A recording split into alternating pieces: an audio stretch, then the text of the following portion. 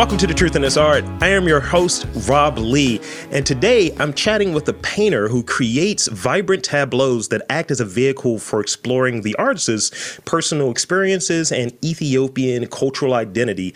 Please welcome Meron Engida. Welcome to the podcast. Thank you for having me. Thank you for coming on. I feel like I'm bringing people together, bridging communities. This Baltimore to DC series with Morton. So I'm really glad and privileged to have you on. Awesome. So I want to start off with allowing you to really get into it, as far as the introduction piece. So could you please introduce yourself and tell us how you got started in the arts and maybe your first art making experience? Yeah, I was born and raised in Ethiopia, and I'm living in Washington, D.C. now, and I have drawn since childhood. I remember my dad was an accountant, and he used to bring me used papers to draw on the back of the paper. And when I was in elementary school, art was my favorite subject, and my classmates used to ask me to help them to draw. And I used to copy animal cartoons I saw on the kids' backpacks. And when I finished high school, my mom saw my talent and sent me to an arts training school. And it was one of the best experiences in my life. And I learned the basics of drawing, sculpture making.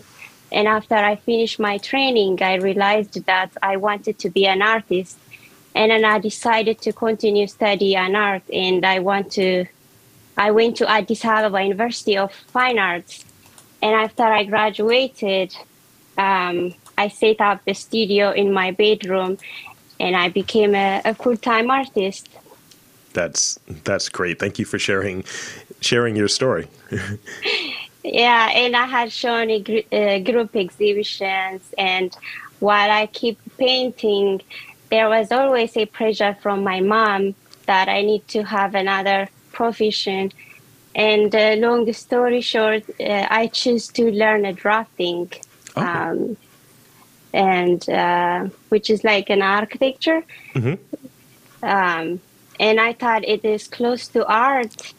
And I went to college for 3 years, and it was challenging years because that was not something that I wanted to do. And even though I was in college, I was still painting, and I would paint at night, or I used to skip school to paint. And after I graduated, I got a job and worked for a year. And I didn't like sitting in front of the computer all day. It was very boring. And all I used to think was my art. And while I was working, and I worked for a year, and I decided to quit, and I started painting again.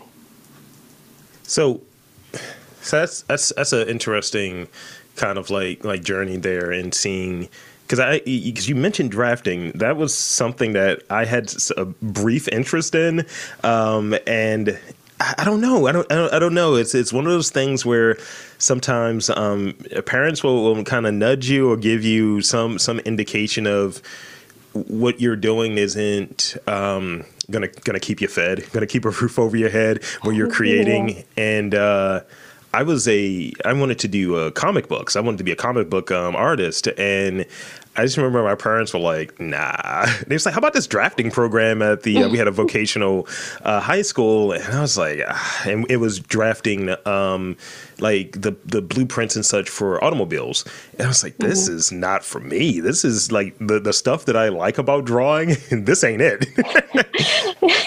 Yeah, that's how I felt too.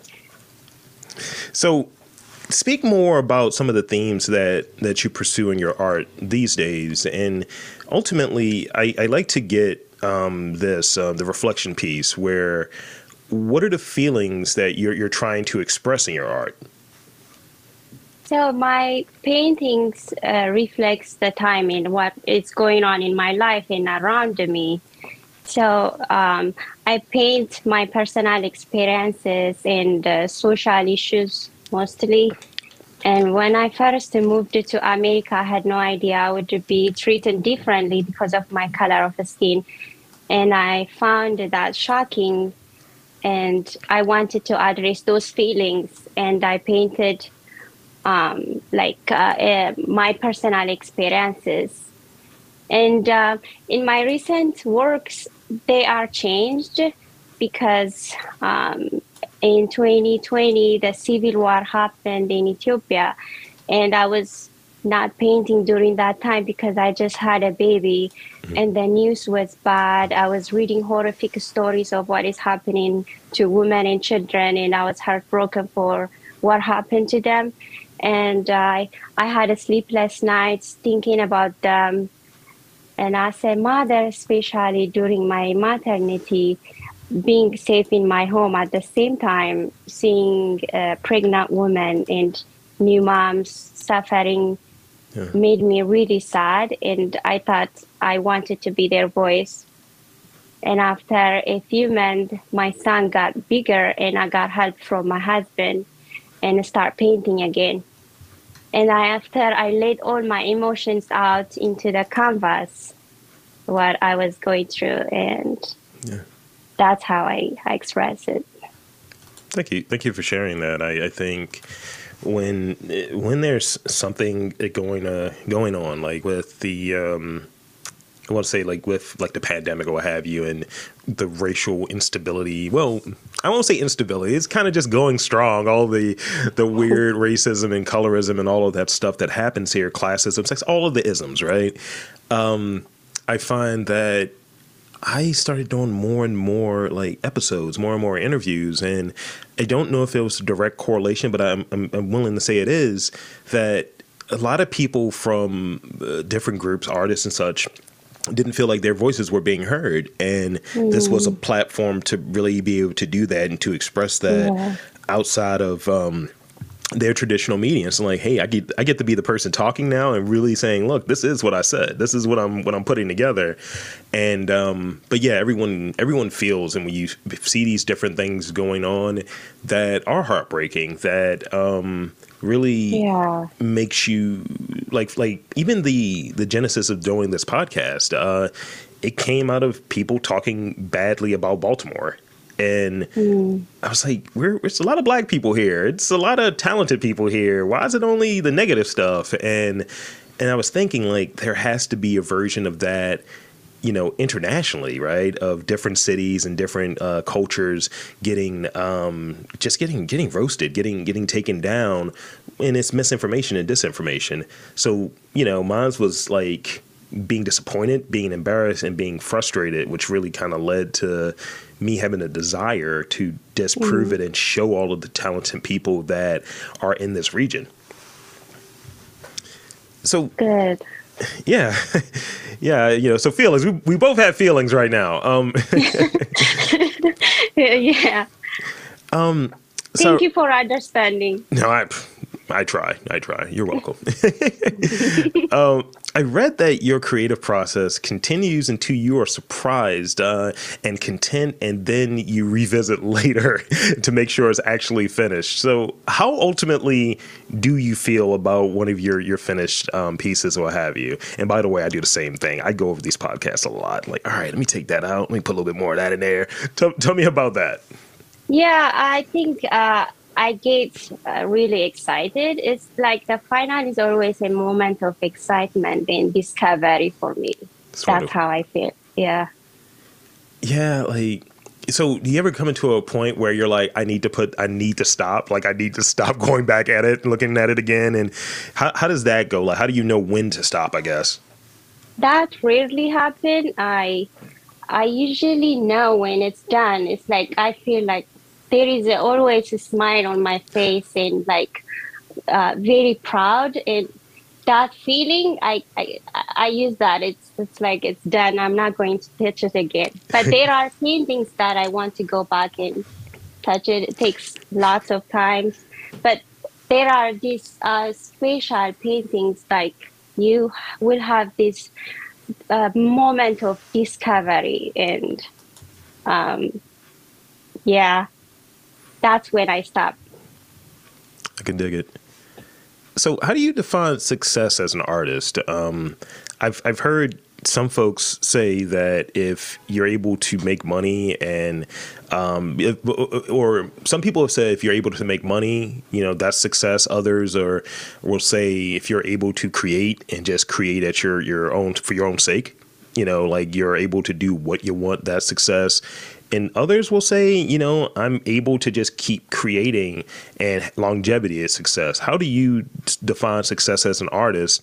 And where do you feel that you're at? Have you seen success? Are you around success regularly? Tell me about that. Yeah, I think for me, success in art is loving what you do. Like if you love creating, that's a success for me. Okay. Yeah. I love to hear that. I love to hear that. Do you feel that the art community that you're a part of, whether it be in the very local kind of space or more broadly, do you feel like there are barriers out there for you as an artist based on maybe what you're deciding to your the subject matter, what you're doing as an artist, who you may be as an artist? Do you feel like there are barriers or different assumptions that kind of get in the way of you really just being able to create? Yeah.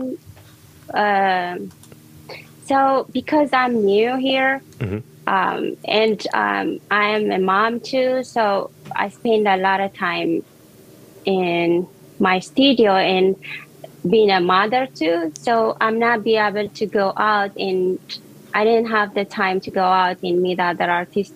And but I needed that. That is something I need to work on.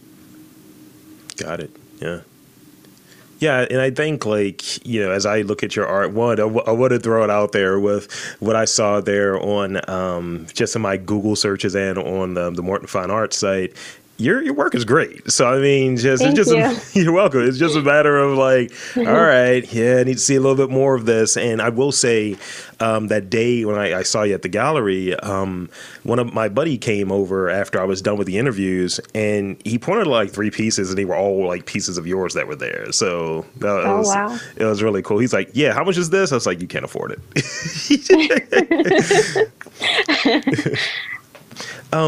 So I got 2 more real questions for you, and then I got those rapid fire questions I told you about earlier. So I've heard about taking breaks, right? And I would imagine, as a mom, that's a thing that's there now. You got to have those times to be able to have those breaks. And sometimes I read that when you're taking breaks as a creative, you still have to do something creative, but that's not necessarily what you do as an artist. So you might, let's say, instead of painting or instead of drawing or have you might try to play an instrument or something along those lines. How do you overcome creative burnout? What are those tactics for you not to get bogged down and feel like I need a minute, Yeah, I have those feelings sometimes. When I don't feel like painting, I use the time by looking at art books, and I research and I read stories about my inspiration to be more inspired. And or I'll just take a break and to think or visit museums. So absorbing art, getting that, refilling the cup of inspiration. Yes. That's great. That's great. This was a question that I think we touched on a little bit earlier, but I wanted to dive back in it a little bit. And I think it's interesting to me, outside of everything that you said has been interesting to me, but this one is interesting because I'm an overthinker, right? And I find one of the things I read from maybe your previous interview or a snippet, a quote from you was paraphrasing, but there are no rules. And most of the time you're able to create from your imagination. And that's a freeing thing. It allows for creation, I think. Yeah. Education and training, in my opinion, is a lot of times it's about rules, and it can stifle our work. It can lead to overthinking. And I find that once you understand those rules, you're able to break them and make your own rules. So tell me about arriving to a place in your career where you can create freely. When did you realize that this is how I'm going to do it? Yeah, my freedom of painting comes from a lot of experiences in painting. and I develop my work through experimenting and exploring. Also, my biggest inspiration is spending a lot of time looking at Ethiopian ancient church art and the way they tell stories within free expressive figures. And their bold colors and narratives always fascinates me, and that influenced my style. Wonderful. Wonderful. Thank you. So now we're at this point of the podcast, right? The point of the interview where all the cool stuff that we've been talking about your process and about your story as an artist, all of that's going to go to the side, and we're going to get to some rapid fire questions. How do you feel about that? Mm-hmm. Sure. All right. So I got a couple of them for you. And you want to answer these as quickly as possible. So what's a gadget that really has had an impact in your life, something that changed your life? Some people talk about the iPhone as a life-changing device. What is a gadget or device that really was a big, piece of your life that changed your life? Coming to America and the experiences. Okay. Yeah.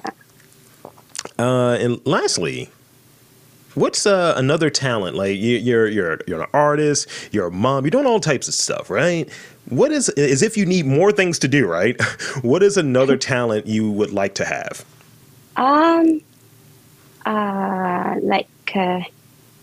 Like clay art. Okay, like sculpture. Yeah. Huh. I do sculpture, but I always admire like pottery. Gotcha. When I say clay, it's like pottery. Yeah. I took one pottery class like a couple years back, and I still have the two things I made. It was a bowl and a shot glass because I enjoy drinking. But yeah, those are cool. And I was able to do some painting with them, and they're just very simple colors. I was going to do designs on them, but didn't really work. But yeah, it was very cool. It was very kind of therapeutic, actually. Yeah. So I guess that's pretty much it for what we have for the day. But I want to encourage you and invite you to tell folks to check out your work, your website, anything along those lines. And feel free to share anything that you feel like we didn't really cover in this episode. Sure. My website is meronengida.com. And I have Instagram with my name, Meron Engida. So there you have it, folks. I want to thank again Meron Engida for coming on to the podcast. And I'm Rob Lee saying that there's art in and around your city. You just got to look for it.